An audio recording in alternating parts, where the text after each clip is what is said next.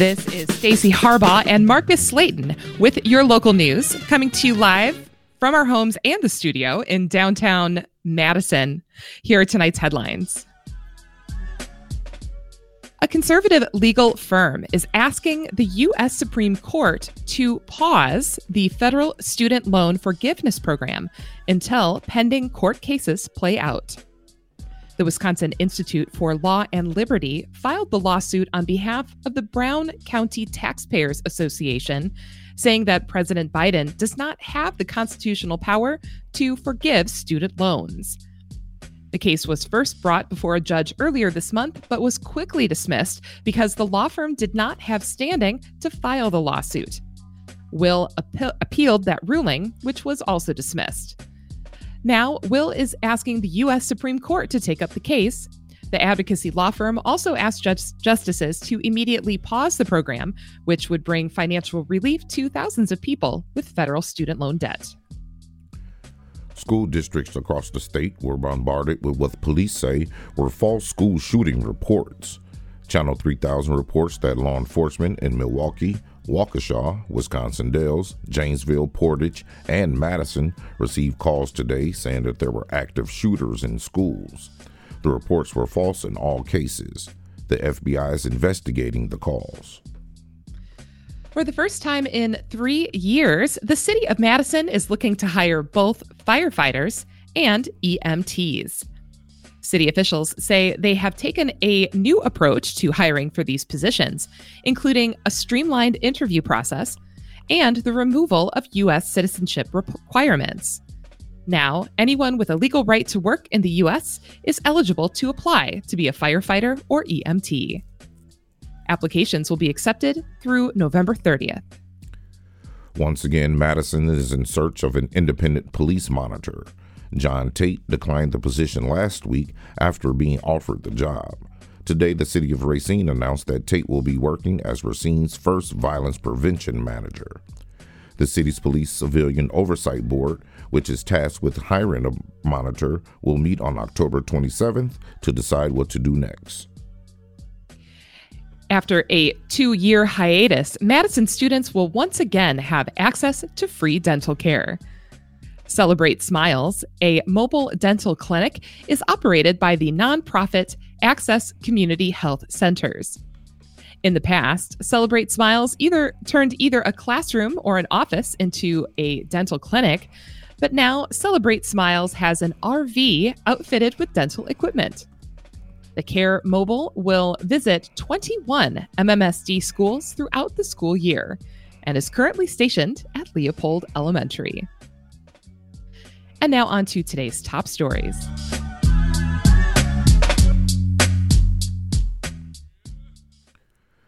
Despite fierce opposition from local activists, F-35 fighter jets will be coming to Dane County's Truex Field starting next year. Earlier today, an international coalition of over 200 organizations sent a letter to President Joe Biden calling for him to end the entire F-35 program. WORT producer Nate Wiggyhout has the details. An international coalition of anti-F-35 activists gathered virtually today, announcing an open letter calling on President Biden to end the manufacturing and training of F-35 fighter jets. The letter, organized by Code Pink, a national grassroots anti-war organization, is signed by over 220 organizations across the world, including dozens in Madison and Wisconsin. The letter calls on President Biden and members of Congress to end the F-35 program, remove the jets from residential neighborhoods, and end the sale of jets to foreign countries. This comes as F-35 jets are scheduled to bed down at Truax Field on Madison's north side in spring of 2023.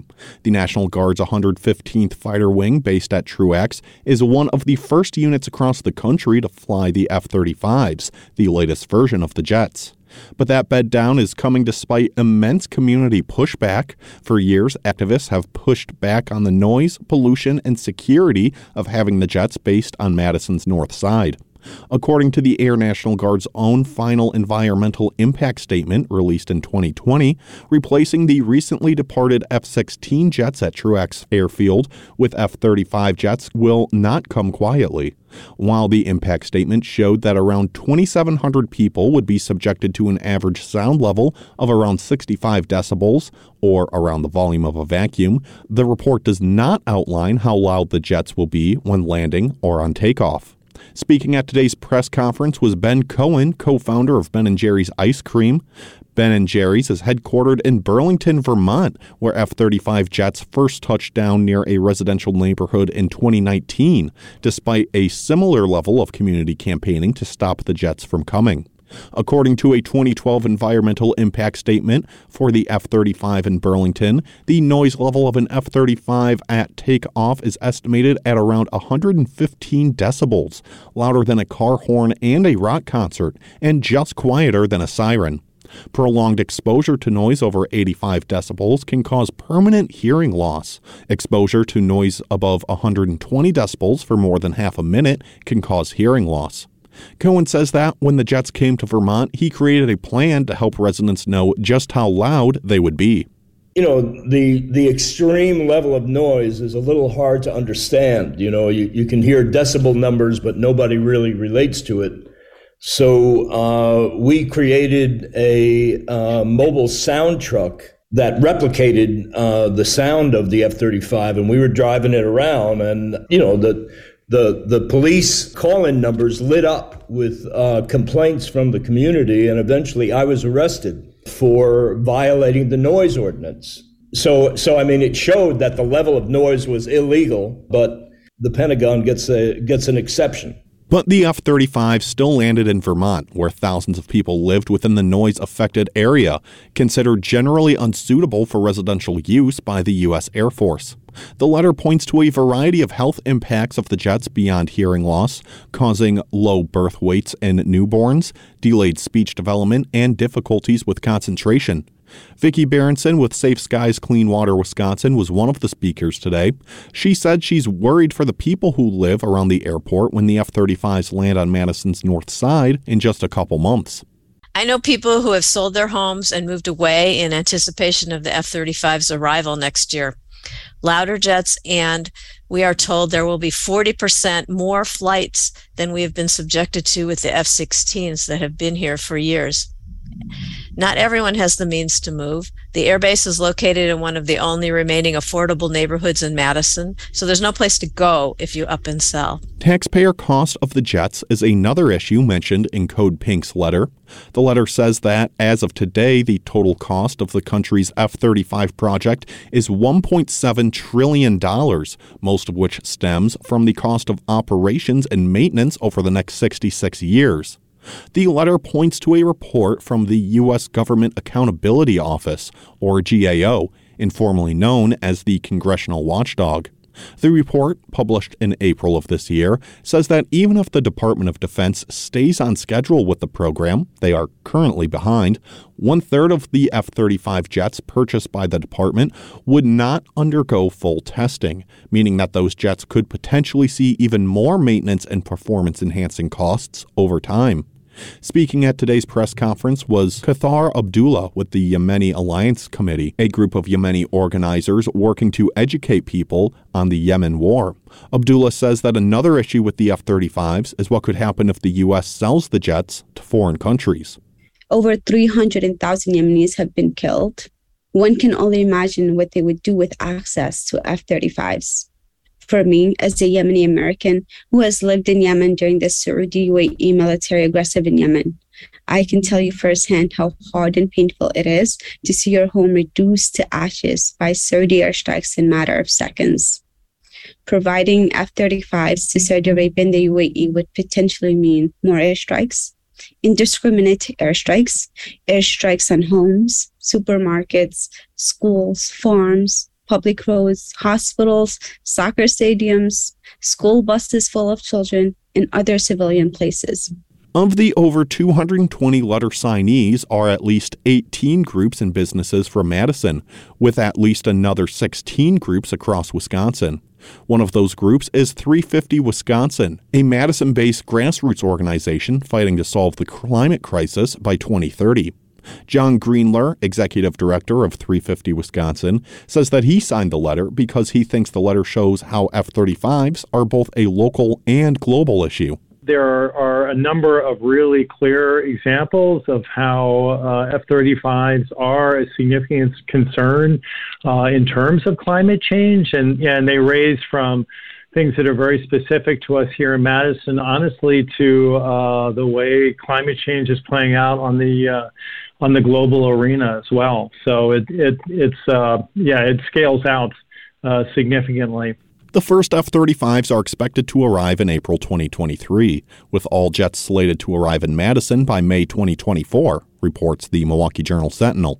Reporting for WORT News, I'm Nate Weckehout.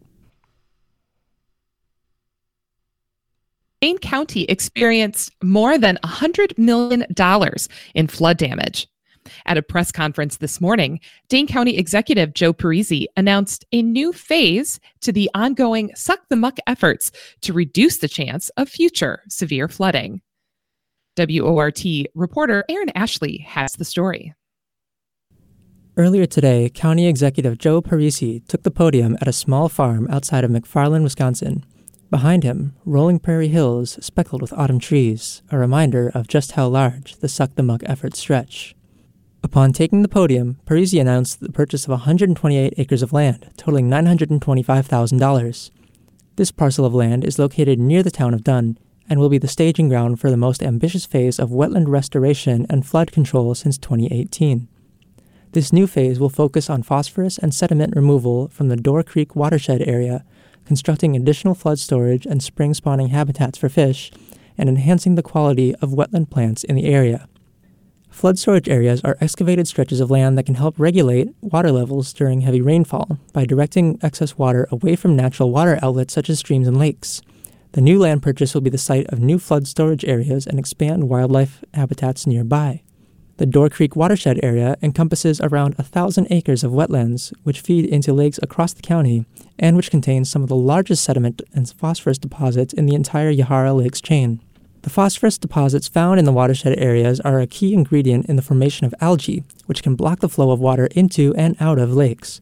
This blockage can cause water levels to rise, especially after heavy rainfalls like those in August of 2018. Removing these phosphorus deposits, along with other sediment blocking the water flow through the Yahara Lakes, is crucial to prevent future flooding, says Executive Parisi. We can pipe the sediment, and usually what we do is use it as part of restoration efforts. We spread it, we seed it over, usually grow prairie on top of it, and that sequesters the phosphorus that's in that soil so that it's no longer available to run off when it rains. And so that will be all part of our continuing effort, not only to dewater and dispose of the sludge, but do it in a way that enhances our efforts to revitalize the area. To date, 180,000 pounds of phosphorus and 56,000 pounds of muck have been dredged from the Yahara Lakes chain, and the results are showing. What we have seen is a constant reduction, in the amount of phosphorus running off our fields, and certainly our efforts to remove this phosphorus-laden muck through Suck the Muck is probably our most efficient, and both from a standpoint of cost and from the amount of phosphorus we can remove all at once from the system. Despite the strides made in both preventing future flooding and restoring wildlife and wetland habitats, changing weather patterns could alter the effectiveness of Suck the Muck. Parisi says that's another challenge. Frankly, with the changing climate, we're having many more heavy rain events that sometimes counter some of our efforts because we have to deal with all of that runoff. So that's why, in addition to things like Suck the Muck, we're investing heavily in things like prairie restoration. But changing climate and weather conditions aren't the only things that environmental planners have to take into account. The threat of spreading invasive species is also a concern, says Kyle Minks with the Dane County Land and Water Resources Department. So as part of our investigation and our planning that we'll be doing here in 2023, is we're looking at identifying the different plant communities that are out there, especially invasive plant communities, and we want to be cognizant as we're doing our planning to make sure we don't spread those invasive species to the best of our ability, even though we know that there's a lot of natural processes that will carry invasives throughout the system too. Mink says that in addition to this new stage of the Suck the Muck effort, other avenues for flood storage are being investigated by the Dane County Land and Water Resources Department. $2 million have been included in the 2023 budget for this Suck the Muck phase. Planning and environmental studies will be conducted in 2023, with construction beginning in 2024. Reporting for WORT News, I'm Aaron Ashley.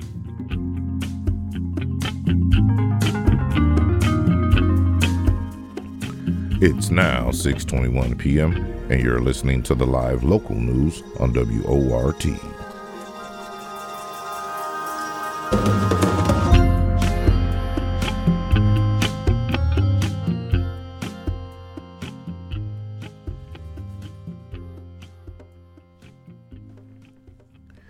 Dane County is not just looking to tackle climate emergencies through programs like Suck the Muck. Another way the county is looking to prevent flooding is by simply restoring and protecting our many wetlands. Bill leaders took a trip down to Falkwell's Sugar River Wildlife Area to learn more about the county's efforts to restore wetlands for the newspaper Isthmus. Leader sat down with WORT's Nate Wiggyhout to talk about what he found. So, Bill, just to sort of kick things off here, why don't you just give us a little bit of a quick overview of your story that was in this latest paper edition of Isthmus? Yeah, well, it's about the various efforts that are being made in Dane County to protect wetlands as part of a larger strategy for combating climate change. Wetlands are very important in terms of fighting carbon change. They can sequester large amounts of carbon, and improving their ability to resist extreme weather events is also part of the picture. There's a study that was done by the Nature Conservancy that found that about 30%, about a third of the reductions in carbon that need to happen in order to meet the goals to avoid the most catastrophic impacts of climate change can come from these nature-based solutions, the various things that you can do to improve and protect nature to make it more resilient to climate change and to actually reduce the level of carbon in the environment. Now, you went down to the Falkwell's Sugar River Wildlife Area, which is actually down in my neck of the woods. I know that area very well. So what were they doing over at the Falkwell's area? Yeah, it's really cool. It's this 350-acre parcel of land that is a park in the process of being developed. They were putting in water control structures near the Sugar River, which runs through it, to better contain waters during a flood emergency. So there are these berms that are put up, and then there's a way that they can trap the water at higher levels without it spilling off and creating a larger catastrophe. So these structures are being put into place. It's not a hugely expensive project, and it's done by local work people, but it's an example of the type of thing that Dane County is doing strategically in order to maximize the potential of the wetland to resist climate change and to combat it through what's called carbon sequestration. And so now we'll get into some of the other projects that are happening here around Dane County. We'll get into that in a minute here. But first, I want to dig a little bit more into the importance of wetlands and their importance here in Wisconsin specifically. Tell me a little bit about the wetlands here in Wisconsin and how that sort of relates to this idea of green infrastructure.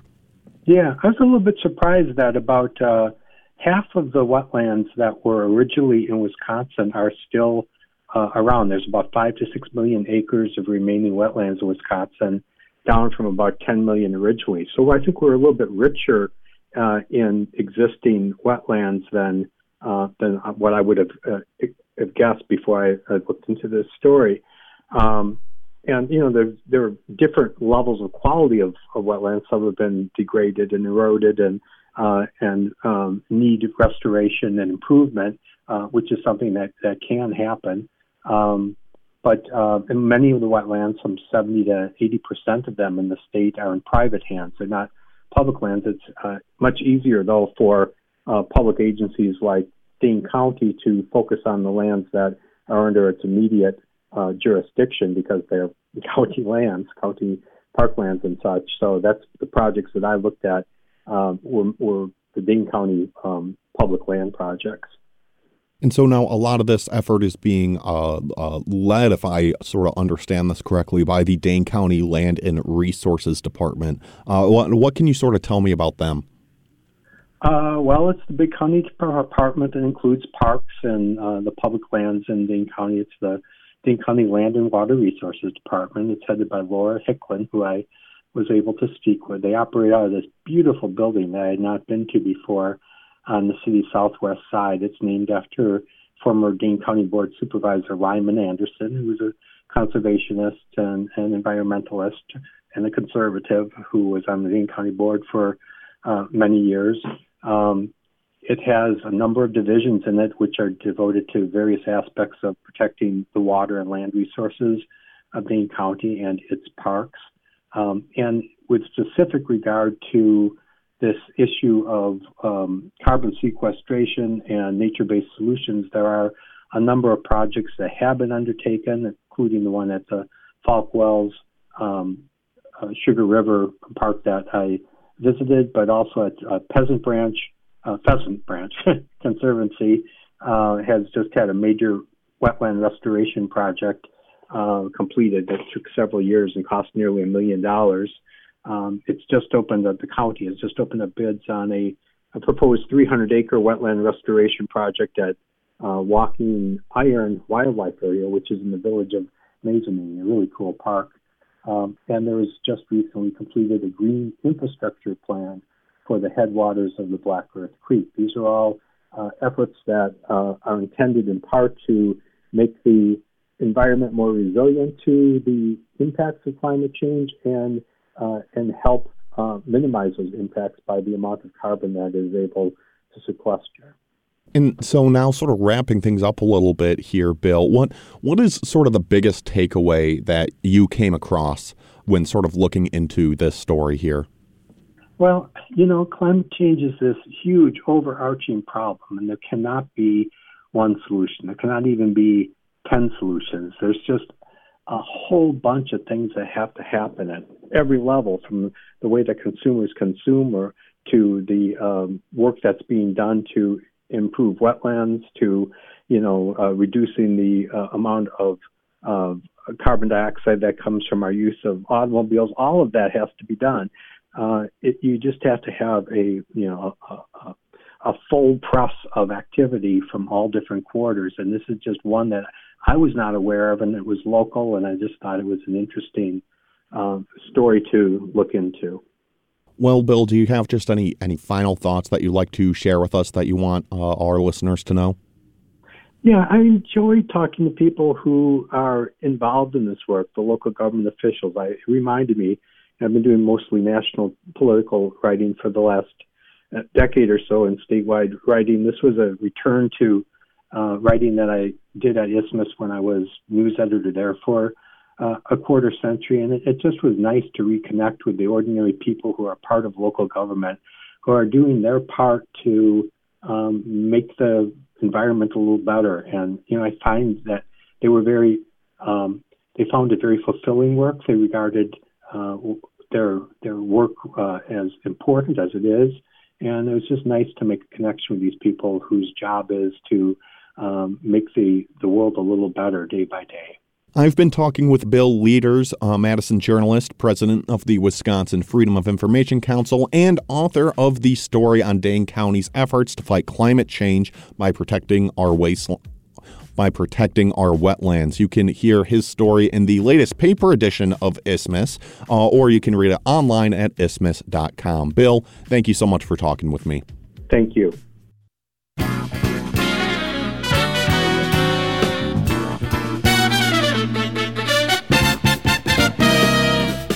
The time is now 6:33, and you're listening to the local news on WORT.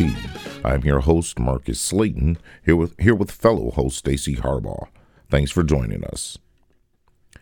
Every other Thursday, an excerpt from Out of the Box podcast, which is focused on supporting currently and formerly incarcerated people and their families. This week, host D-Star brings us part one of a series with Cedric Page. Page is a businessman, entrepreneur, and television and radio host. In part 1, he shares his keys to success and the power of mentorship. What's up, everybody? This is your host, D Star, here with Cedric Page. Cedric Page, my man.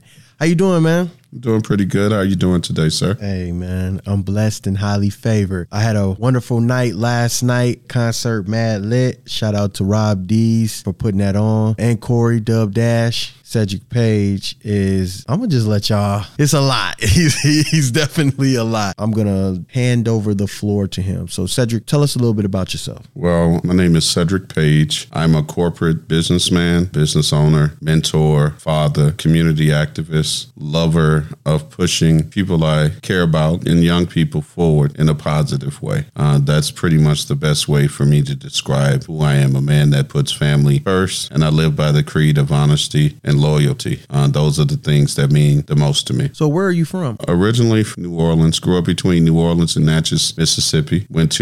Graduated high school actually out of North Natchez High School. Deep South, went to... So did you know Baby? I knew of Baby. Oh, you knew of him? I knew of Baby. I have family members that are good friends with Master P's father. I mean, New Orleans is a big city, but it's a big, small city. So you always end up knowing people from the periphery. I met Master P when he had a little jerry curl and he used to play basketball in the park uptown. Oh, yeah? All the time. So I had an opportunity to really see him as a baller, and he was the real deal. Oh, he could hoop. Oh, that's an understatement. He was the real deal coming out of New Orleans. Also, Avery Johnson. Right. Came out of New Orleans as well, went to Southern. Actually had an opportunity to meet him on several different occasions as well. You know, growing up, I was always exposed to my grandfather having his own business, my father having his own business, family members being realtors, family members being politicians, always active in the community and doing different things on my father's side of the family. My mom's side of the family, you know, we had really hard workers. My grandfather was really known in the communities, but, you know, we dealt with some of the same struggles as most people that come out of poverty in the inner city. My mother had me when she was 16 years old. So, you know, I always say she wore her bruises out in the open. I watched her grow. I watched her become better. And, you know, I learned in the beginning some dysfunctional things, you know, but when you become a man, you learn to shed things that you do as a child and to push forward and correct some of the things or the mistakes of your past. But going back to your question, I've always been someone that's been business minded. When I was in middle school, I knew people loved candy and pickles. So I used to keep candy and pickles in my locker and sell them for 50 cents and $1.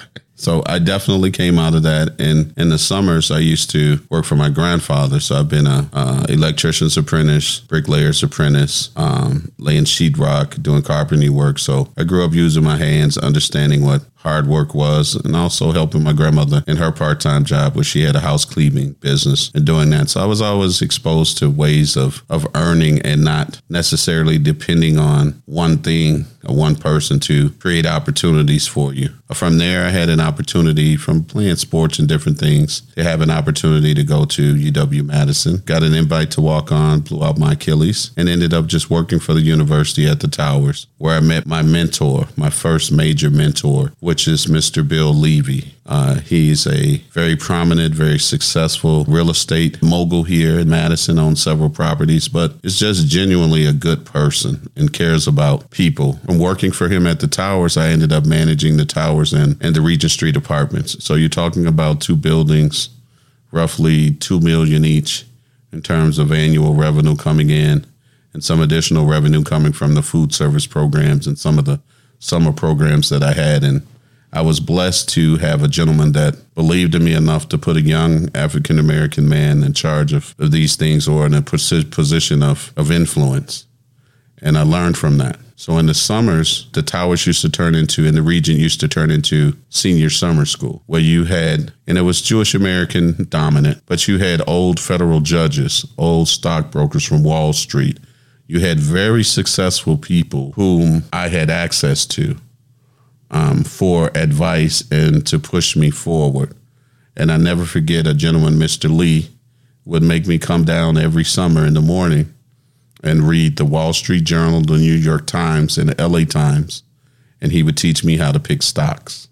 And he would talk to me about business all day, every day. And he was building on foundations that were laid by my grandfather and my father, Vernon Johns, my grandfather, Vernon Johnson, my dad, Vernon, my grandfather, Fred Page. They all laid the foundations to push me forward as an entrepreneur and as a corporate man because, you know, education was something that was embedded in me in terms of as a key. Not saying that it's the end all, but it's a key to opening up doors. Knowledge is power. And I was always taught that from a very young age to always seek knowledge. That was what drove me. You want to know what drives me is I call it the unquenchable thirst. My cup is always half full. I'm always looking to quench this thirst and pushing myself forward and to never want to be mediocre. So I have a desire to always want to be the best. And if I'm not the best, I'm going to be one of the best. So with Mr. Levy training me in management, training me to run his food service program, training me to manage these properties, it opened up a lot of doors for me professionally. Some of the doors that it opened for me were at the University of Florida, FSU. I had opportunities to go down to both of those universities for my affiliation with the Towers and UW-Madison and take over their housing programs and their food service programs, each one of those schools. But when I think back, I always said, I turned them down because I always knew it was something more for me. I didn't want to just step into a position and know this is the job I'm going to have for 30 years. And, there's ceilings to that, right? There's a lesson in that. Complacency.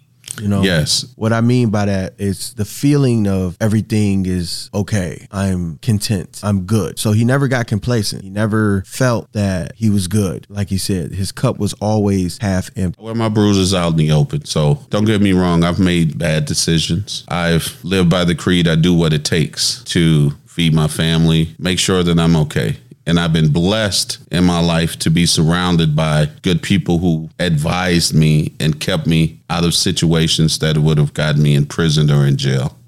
But by no means will I suggest that I didn't experience and see a lot of the same things, the killings, a lot of the drugs. I've seen all of those things, but in my celebration of my life, I don't want to celebrate and put focus on that. All of that is who I am. I feel confident. I can go in any environment and be okay. A lot of us come from situations and circumstances that aren't desirable. How did you overcome that? How did you not get wrapped up into that? When I was younger, I was fascinated by all the money that came from hustling. Okay, I was enthralled with it. My uncle used to take me on a corner every day and have me fighting.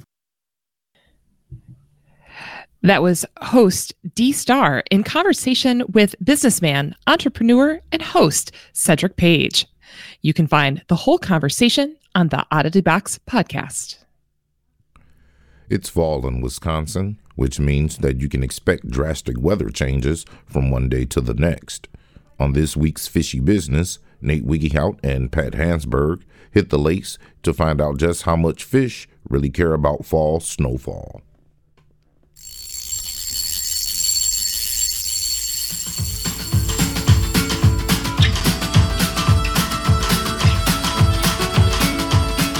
Alrighty, I'm on the line now with Pat Hasberg over at the DNS Bait Shop here in Madison. Pat, weather's been a little bit crazy lately, but how have the fish been biting?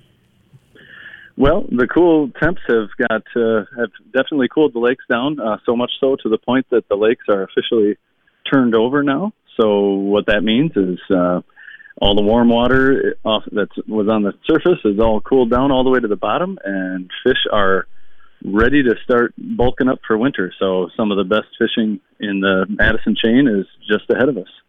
And now on Monday there we had a little bit of snowfall, and I sort of wanted to ask you, how does a snowfall like that, like the first one of the season, affect the fish in the area here? Do they get more active? Do they sort of hunker down a little bit? What happens there? Well, I mean, typically, when storms come through like that, it's typically kind of a low pressure system, which generally, just like rain in the summertime will generally kind of put the fish in a good mood. I don't think they really notice one way or another that there's, snow hitting the surface or anything like that. But, the cooler temps that bring that snow in are really the main factor that's, like I mentioned, cooling down the water and getting the fish hungry for winter. All right, so then let's get into it. Lake Mendota, what's been happening? Well, Lake Mendota's been some great fishing out there recently. The walleyes continue to move up shallow, so folks fishing the Tenney Park Breakwall and Warner Park Breakwall, University Shoreline have all been getting some good walleyes off those areas, but those fish are also being caught still out on mid-lake humps and points. The northern pike bite has been great and continues to improve. I've heard about several fish in that 40-inch class that have been caught recently. Panfish, as far as panfish go, the perch bite remains a little bit tough, but they've been finding some great bluegills out on outside weed edges. All right, and now moving on over to Monona. What's been happening on Lake Monona there? Well, kind of the same deal. Perch and bluegills out on the weed edges, but also crappies and bluegills starting to move into shallow areas like the Triangles and Monona Bay over there. Also, some good fish being caught off the Monona Terrace wall over there. Walleyes are also starting to move up shallow, although Monona doesn't have the same walleye population Mendota does. But what Monona does have is some really big muskies, and those fish have really put the feed bag on in a major way the last couple of weeks, and now that the lakes have turned over, that action's just going to keep getting better and better. And we were talking a little bit before we started recording here. Trout season is officially over, and that sort of means we're getting ready for the turn of the seasons here to get into a little bit more winter fishing. So sort of looking ahead here, what can we sort of expect out of fishing over the next couple months as things get a little bit colder? Well, with trout season closing, at least for me, I turn my attention to the tributaries that flow in off Lake Michigan. There's a great salmon run that's going on right now. King salmon are moving upstream with some cohos right behind them. Some of those king salmon can reach 25 and even 30 pounds. So some real giants that you can hook into, and hooking them when you hook into one on a river with that current, you're in for a fight of your life, really. But also there've been some pink salmon that are coming up, and those fish have a neat hump on the back, but they run a little smaller, but they're kind of new to the salmon scene over there. So that's been an interesting development. Right behind all those salmon are going to be some nice lake run brown trout that move up, and they'll be spawning in November. And then with them come the steelhead too. So a steelhead is a lake run rainbow trout. And so all those fish are starting to move up the rivers and are just a really fantastic time. If you can bear the cold and standing in some cold water, you really can get into some fantastic fish. But then, of course, there's ice. Ice fishing is a big deal here in Madison. And, usually by the end of November, first week of December, we start to see some pretty decently safe ice. So folks are excited for that. And we're starting to put ice fishing stuff out here at the shop. I'm going to have to dig mine up out of wherever it is that I put it after last year. Well, then you were talking a little bit about rivers and things like that. So let's look at a couple rivers. Let's start off with the Yahara. What's been happening on that? Well, the Yahara River continues to have fish showing up near dammed up areas. So if you're looking at the Stoughton area is a classic spot. Any of the areas where the water flows out of, say, Lake Wabisa and Lake Kegonsa, there's a couple spillways there. Those are all great places to look for walleyes, and white bass this time of year start to stack up there, and even the occasional catfish can be caught on rivers like that. But the Wisconsin River, it's kind of the same deal. Dams generally are a great spot for a nice mixed bag of fish, but in particular, walleyes start to stack up behind dams. And especially the Wisconsin River is very low right now, and so when the water gets low, all of those fish tend to congregate in deeper areas, and around dams are definitely deeper areas. So a lot of good fishing opportunities here in the fall. And I think we have time for just one more here. So let's, we haven't touched on the Rock River in a little bit, I feel like. Have you heard anything going on the Rock? I have, yeah. I mean, the last few weeks we've had some reports of some great catfish action between Fort Atkinson and up to the Jefferson Dam. And also at the Jefferson Dam, some great walleyes have been stacking up there. And a nice white bass run has come through in there. So a lot of good fish on the Rock River. All right, and so, Pat, that'll do it for today. So do you have any final fishing advice for all the people out there? Well, it's going to be beautiful this weekend, and, I'm not sure how many more of these nice days we're going to have. So I just encourage everybody to get out there and, try to get in some good fishing while you can. I was hearing up to 70 this weekend, which, I think that might be the last nice fishing weekend that we're going to have for a while. Well, I've been talking with Pat Hasberg over at the DNS Bait Shop here in Madison. If you want to hear an updated fishing report anytime you want, you can call one easy-to-remember number. That's 608-BIG-FISH. Pat, thank you so much again for talking with me, and good luck out there. Always a pleasure, Nate. Same to you.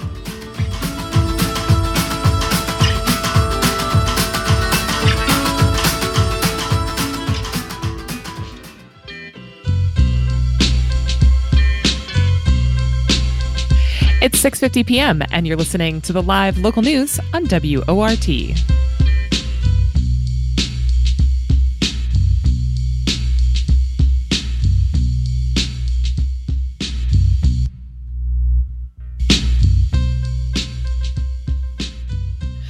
Clearly, contributor Jennifer Fields is a huge fan of the Halloween season. For the past few weeks, spooky things have been at the center of her segments. However, one thing that frightens her may be a delicacy for others. It's Spam. 28 years ago, David Pouncey created an international Spam carving contest in his garage. This year's competition is the first in-person contest to be held post-lockdown. In this edition of Radio Chipstone, contributor Jennifer Fields, with color commentary by local musician Don Vasa, reaches into her archives to give us her sad attempt at the play-by-play of a Spam carving contest held long before COVID-19 ruined everything.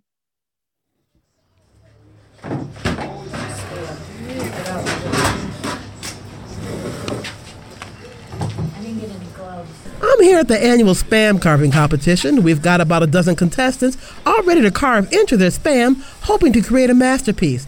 The excitement is palpable, the stench unbearable. Veteran Spam carvers appear to be working on complicated designs. I see a hedgehog and what appears to be a sports car, perhaps a Spamborghini. Rookie carver Katie explains her two-prong approach. Plan A, I'm hoping it's going to be some sort of a poodle, a spamoodle or something. Plan B? Some type of probably vegetable.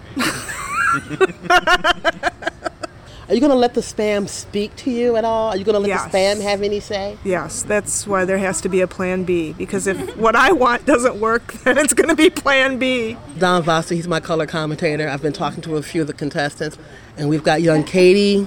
Katie's on the rope. She's a newbie. Doesn't know quite what tools. She's coming up with a Spamoodle. Well, it's often the newbies, as you call them, who really make it all happen. You know, they bring the new energy. Sometimes it's the seasoned veterans stuck in a rut, can't open their eyes to new ways. So it's the very ignorance of people new to their professions that, gives new ideas to the people that are, maybe becoming a little too commercial with their art. Maybe a little bit too confident, too cocky.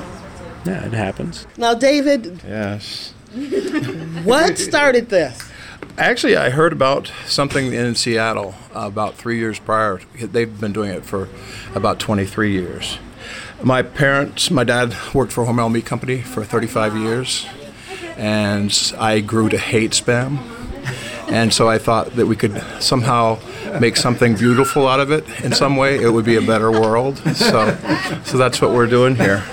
Are you rebelling? Are you still rebelling against Hormel, the whole notion of meat packaging, or is it just the Spam itself that gets you? Just the Spam itself, just the smell and the texture and the you don't know what you're eating kind of thing.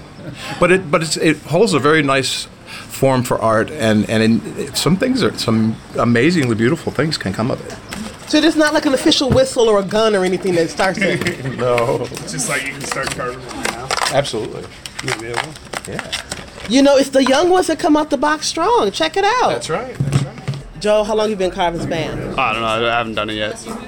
So you're also new Yep. to the competition. Do you have a plan? What's going through your head? Yeah, I think I got a plan. How did you prepare for the day? Oh, I've been doing V-ups all morning, preparing several thousand. I didn't know. Did you overdo it? Do you think you're going to have the stamina to carve today? Oh, most definitely. That's only half my usual daily ration of V-ups, so that should be good. All right. Good luck to you, Joe. Okay, John, you're carving today. Do you have any kind of special plan? What's your game? Yeah. What's your strategy? How long have you been doing this? I've been doing this about 5 or 6 years approximately. And sometimes I practice and sometimes I don't practice. Actually, the first time I did this about 5 or 6 years ago, I actually won second place by probably beginner's luck. I carved a piano, and I didn't practice it, but it just worked out. But I haven't won anything since, so I'm going to try it again today. So, Chuck, Mary, are you here as spectators thinking about joining the competition? It's pretty stiff. Chuck's a former Spam carving champion. Check you out. Are you resting on your laurels? Chuck, are you going to pick up a knife today? I'm probably going to carve something today, yeah. Talk to me about that winning season. How does one prepare to be a Spam champ? I thought of it on that day, and it was like a collage of emulsified Spam and a little food coloring. So I won like a prize in the category of with props, since I use food coloring and stuff. Over the years, I've won me and my daughter have won a number of prizes. A Spam gym bag, Spam t-shirt I got the most use out of probably, and the Spam costume I wore for one Halloween. Hamis, how long have you been coming to these competitions? Oh, I don't know. It hasn't been 18 years, but quite a few years. It must have been more than 10, I'm sure. What have you seen over those years? What I've seen basically over the years is the imagination of the people who are doing the carving, as well as the current events that show up in the carvings. What are some of the most memorable? One of them, of course, is the fist with the star on it for Madison is one of them. One was, of course, Walker. They had one on that. And some of them are very well done or very odd. Okay, now there's just the two of us here. Has anybody ever tried to grease your palm as a judge? Has there been any shenanigans? Well, of course, that's one of the things for a judge, isn't it? Here comes the judge. So, do they ply you with alcohol? Are you getting strange phone calls from people you haven't heard from since the last Spam contest, trying to be your friend and stuff? That doesn't happen? No, nothing like that happens. I don't think most of us, they know who the judges are when we come, but they don't know our names or addresses, basically. So, no, we don't. But, we can always have all the drinks, so it's really not them plying us with drinks. But, they kind of say, well, this is pretty good. You should put this kind of high. But, we kind of ignore them. So, John, in the end, you went with the swan. How did you come up with the swan motif? Is that your trusty... I really have no idea. It just popped into my head. So you think the Spam spoke to you? The Spam always speaks to you. If it doesn't speak to you, then you really don't know what you're doing. That's the secret. The Spam has to speak to you. The time has come for the carvers to put down their knives, fishing line, and beer. The judges are making their way to the table. Who will be this year's winner? Wait, it looks like we have a winner. Joe. Joe and his Scooby-Doo Mystery Meat Machine scored the highest points for Best Concept, Execution, and the very important Pun category. That's right, folks, it's a grand Spam. For WORT, I'm Jennifer Fields.